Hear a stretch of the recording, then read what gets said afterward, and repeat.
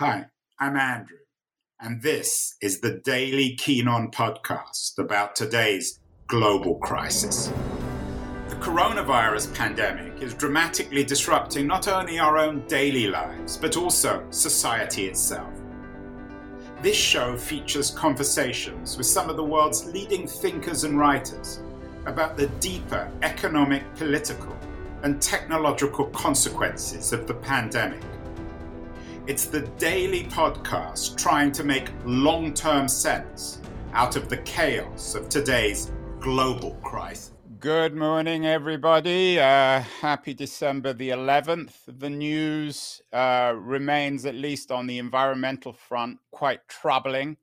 Greta Thunberg yesterday, in an interview with The Guardian, suggested we're speeding in the wrong direction. All sorts of ominous signs in California, where I live. California now has a new market to hedge against record droughts, water futures. So water now is a future being traded on the global markets.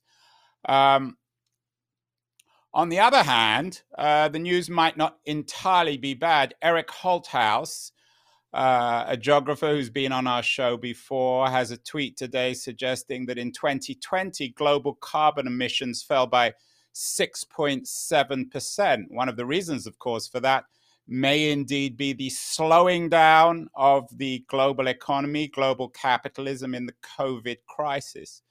A couple of weeks ago, we had the French economist Lucas Chancel on the show, talking about in his view, the intimate relationship between social justice and global warming and the environment, arguing that capitalism and the inequalities of capitalism is profoundly contributing to our environmental crisis.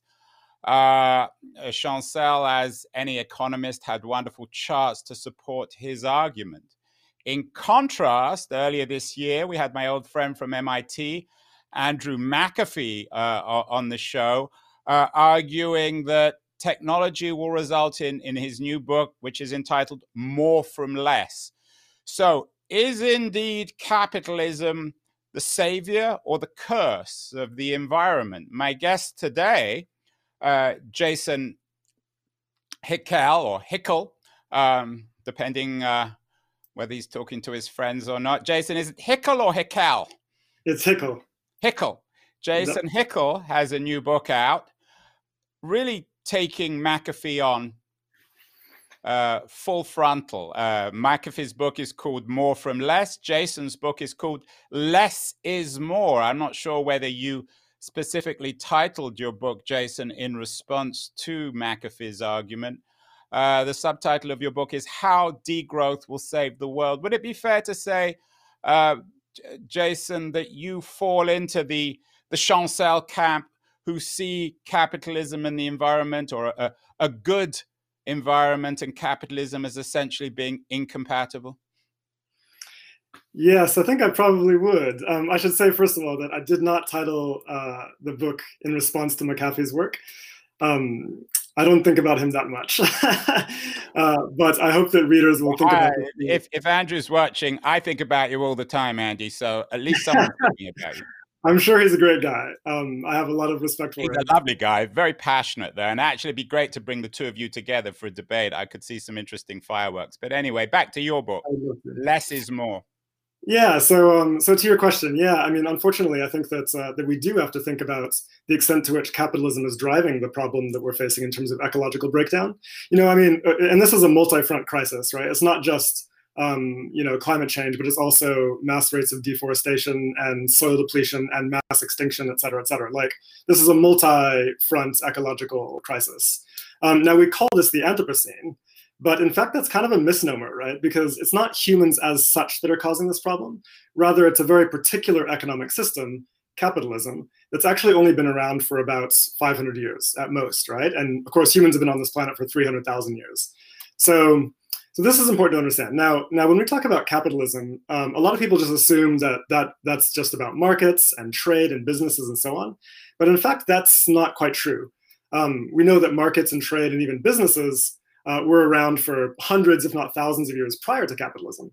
So what makes capitalism distinctive in human history is that it's the first and only intrinsically expansionary economic system.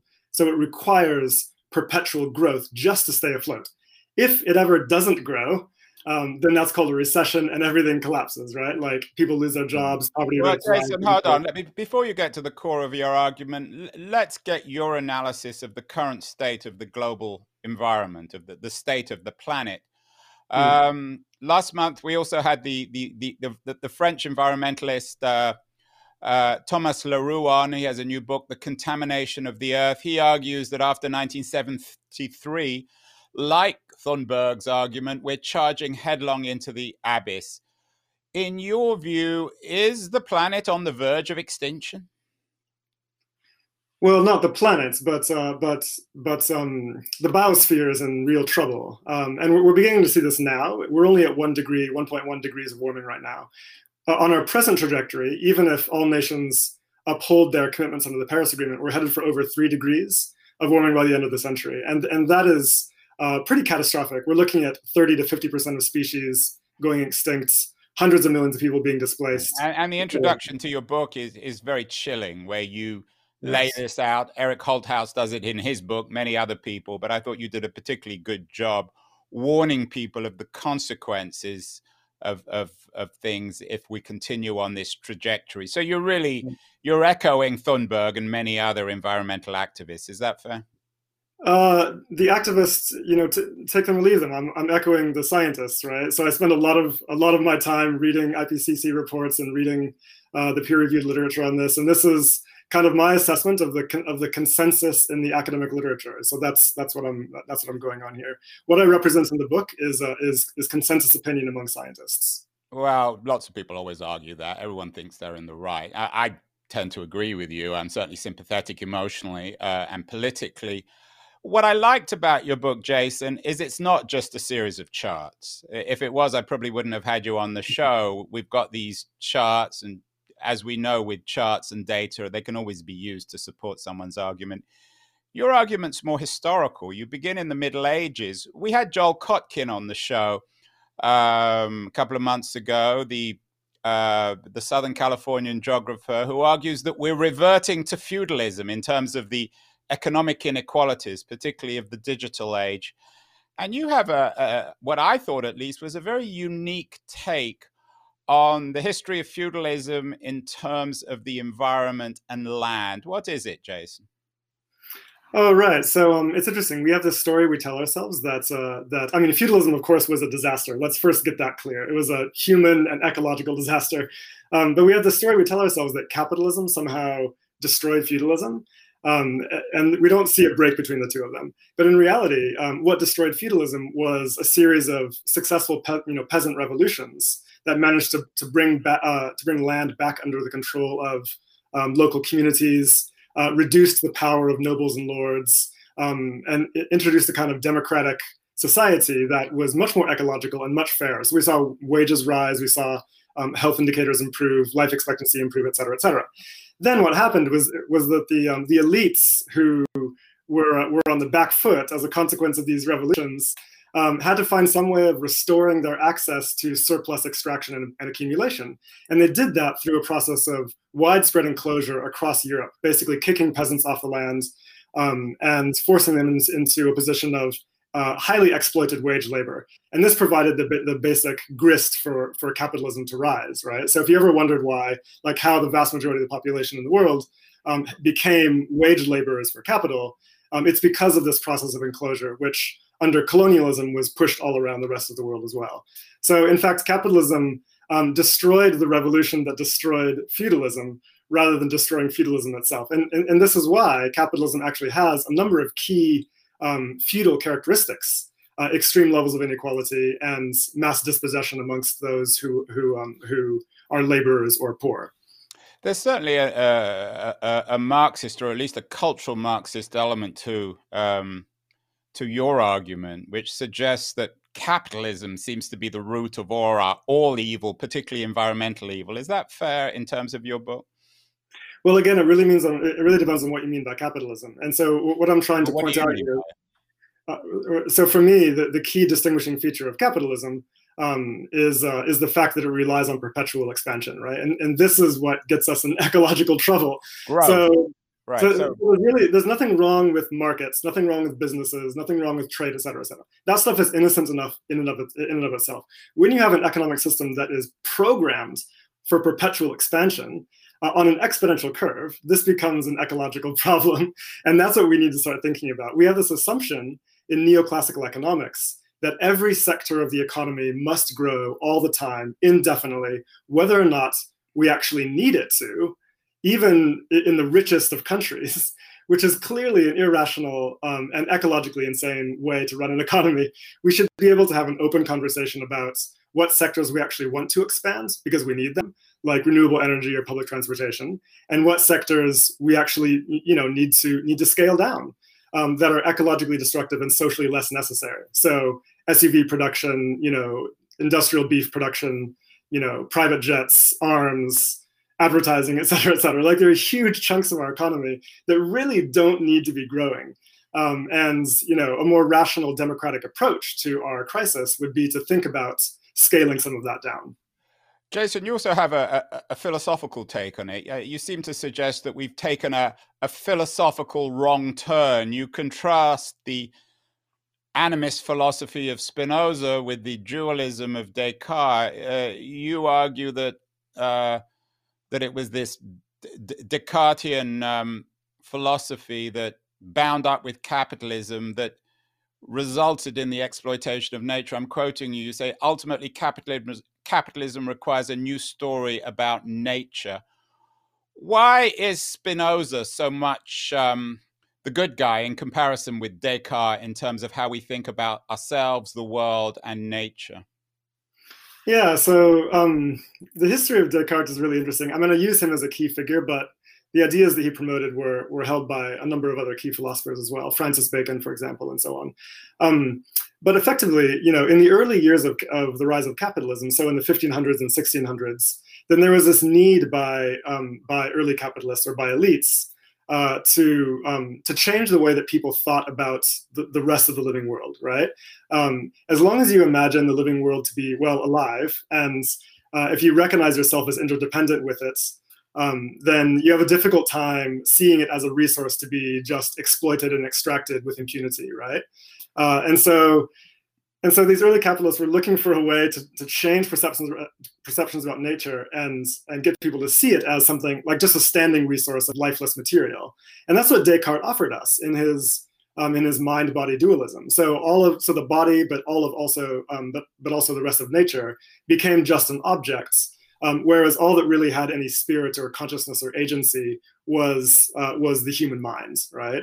And this is what kind of opens the moral possibility of exploitation, not only of nature but also of human bodies that could be put in that category. So virtually all of the peasantry, virtually all of women at the time, and virtually all people of color were considered somehow in the category of nature and therefore exploitable.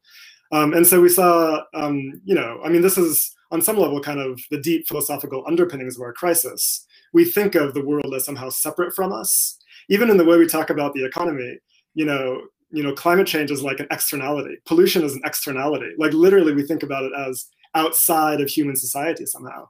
And so I draw on Spinoza as an example of how even during Descartes' own time, people rejected these ideas and charted a different path.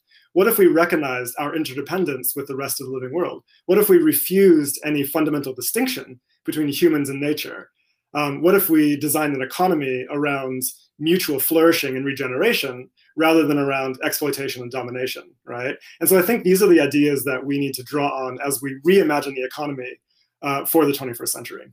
Yeah, and this part of the book I think is really interesting, very profound, and I think essential reading. Less is more: how degrowth will save the world. Let's try and be a little bit more concrete. Let's go back to your critique of McAfee's work and of this idea of growth and the so-called Kuznets graph, where things will get better in economic terms and result ultimately in the betterment of the environment. You wrote a very powerful piece, The Myth of America's Green Growth in Foreign Policy. of McAfee's argument, his book, and this general position. Are you suggesting, Jason, that there may also be an element of post-colonialism or racism in this idea of green growth, or is that coincidental? Yeah, so first of all, I should say that I respect McAfee's work as a technologist. I think he does, his previous work has been excellent. In this particular book, he seems to have jumped into a field he doesn't really know much about, unfortunately. And so ecological economists have long rejected the kinds of claims he's making. And the reason is because he's just using the wrong data, right? It's quite straightforward, really. Like, what he's trying to say is that the US GDP has been growing, even while domestic consumption of materials has been stagnating, or in some cases falling. In reality, what's been happening is that during the period of globalization over the past 40 years, the US has come to rely on industrial production elsewhere in the world. The US appropriates the GDP from that through global supply chains, but all of the materials involved in extracting and producing and transporting that stuff no longer happens on US shores. It happens in the global south, right?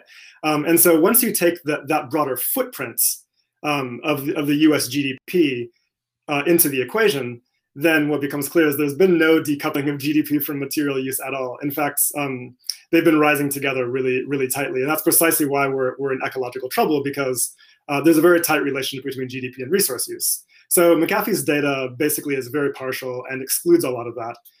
When you bring it back into the equation, then we have to confront the reality here, which is that more growth in the US economy has a direct relationship to ecological impacts. And let's address that, what you at least call a reality. Your previous book, To Less Is More, is The Divide, A Brief Guide to Global Inequality and Its Solutions.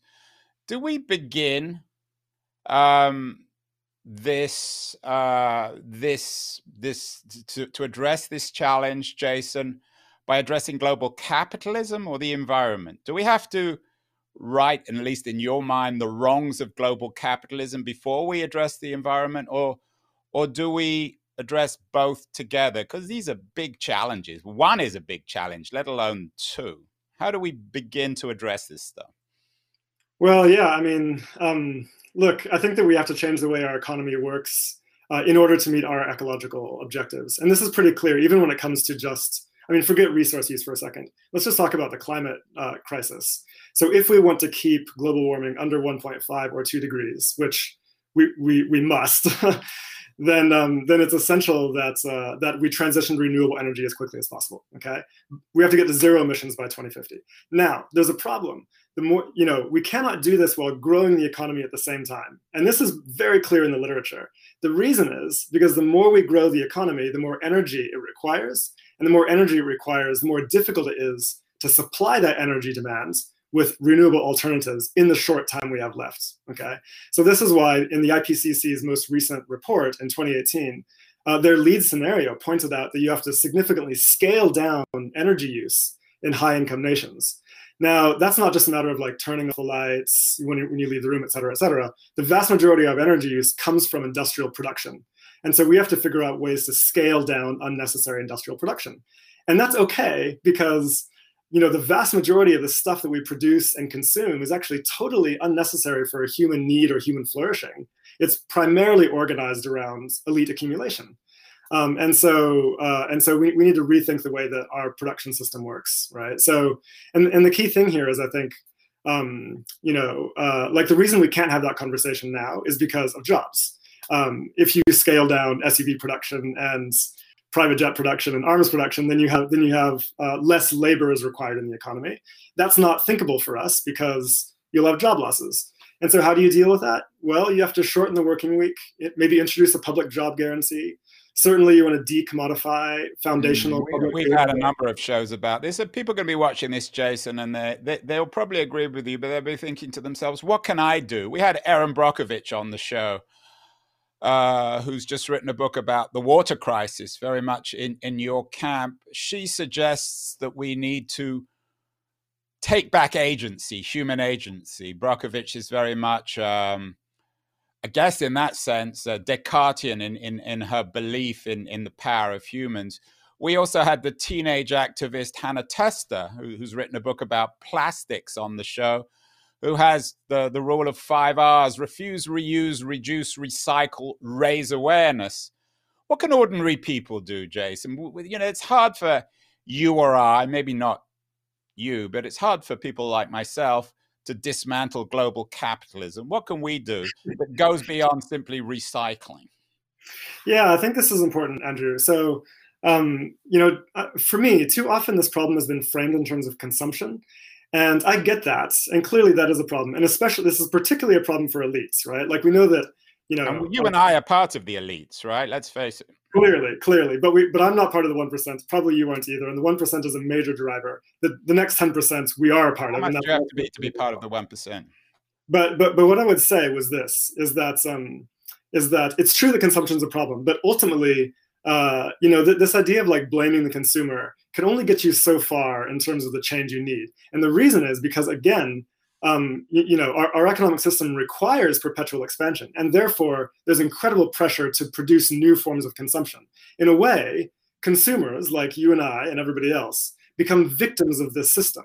Okay, so planned obsolescence of our products is one good example, right? Like we have to consume more products than we actually need because they're designed to break down to increase turnover. Why? For corporate profits, right? This is true also of advertising, et cetera, et cetera. So yes, we should think about scaling down our consumption. We have the agency to do that. That's important. But this is not going to be enough unless we start to address the underlying structural drivers of the problem, which have to do with how the economy works. And for that, we have to have these conversations. We have to build solidarities and social movements to demand change, which is simple to do, actually, with the right policy changes. And I think that's the conversation we have to be having. Last week, Jason, we also had the digital activist Talia Stroud on the show. She has a new group called Civic Signals, committed to the building of digital public space. Seems like your argument in historical terms is built around the enclosures and the consequences of the enclosures and the destruction of public space, physical public space. Is, in political terms, the great challenge not only confronting the iniquities of global capitalism, but rebuilding physical public space, perhaps going back to the pre-enclosure Middle Ages? Yeah, so let me clarify. I don't think that anyone wants to go back to the Middle Ages. That's not possible. We live in a modern economy. Well, speak for yourself. I wouldn't mind.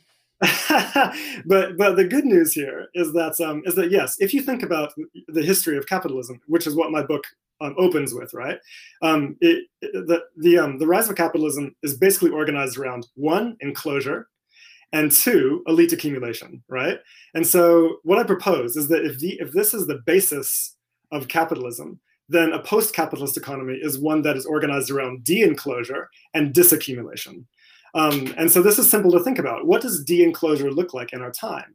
It basically means decommodifying the foundational economy, right? So again, universal access to public healthcare, education, public transportation, renewable energy, the things that everybody needs for to live a flourishing life. Those parts of the economy should be decommodified.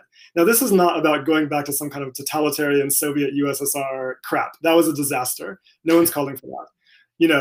That's basically a kind of state control of a capitalist economy. What I'm calling for is something radically different and significantly better.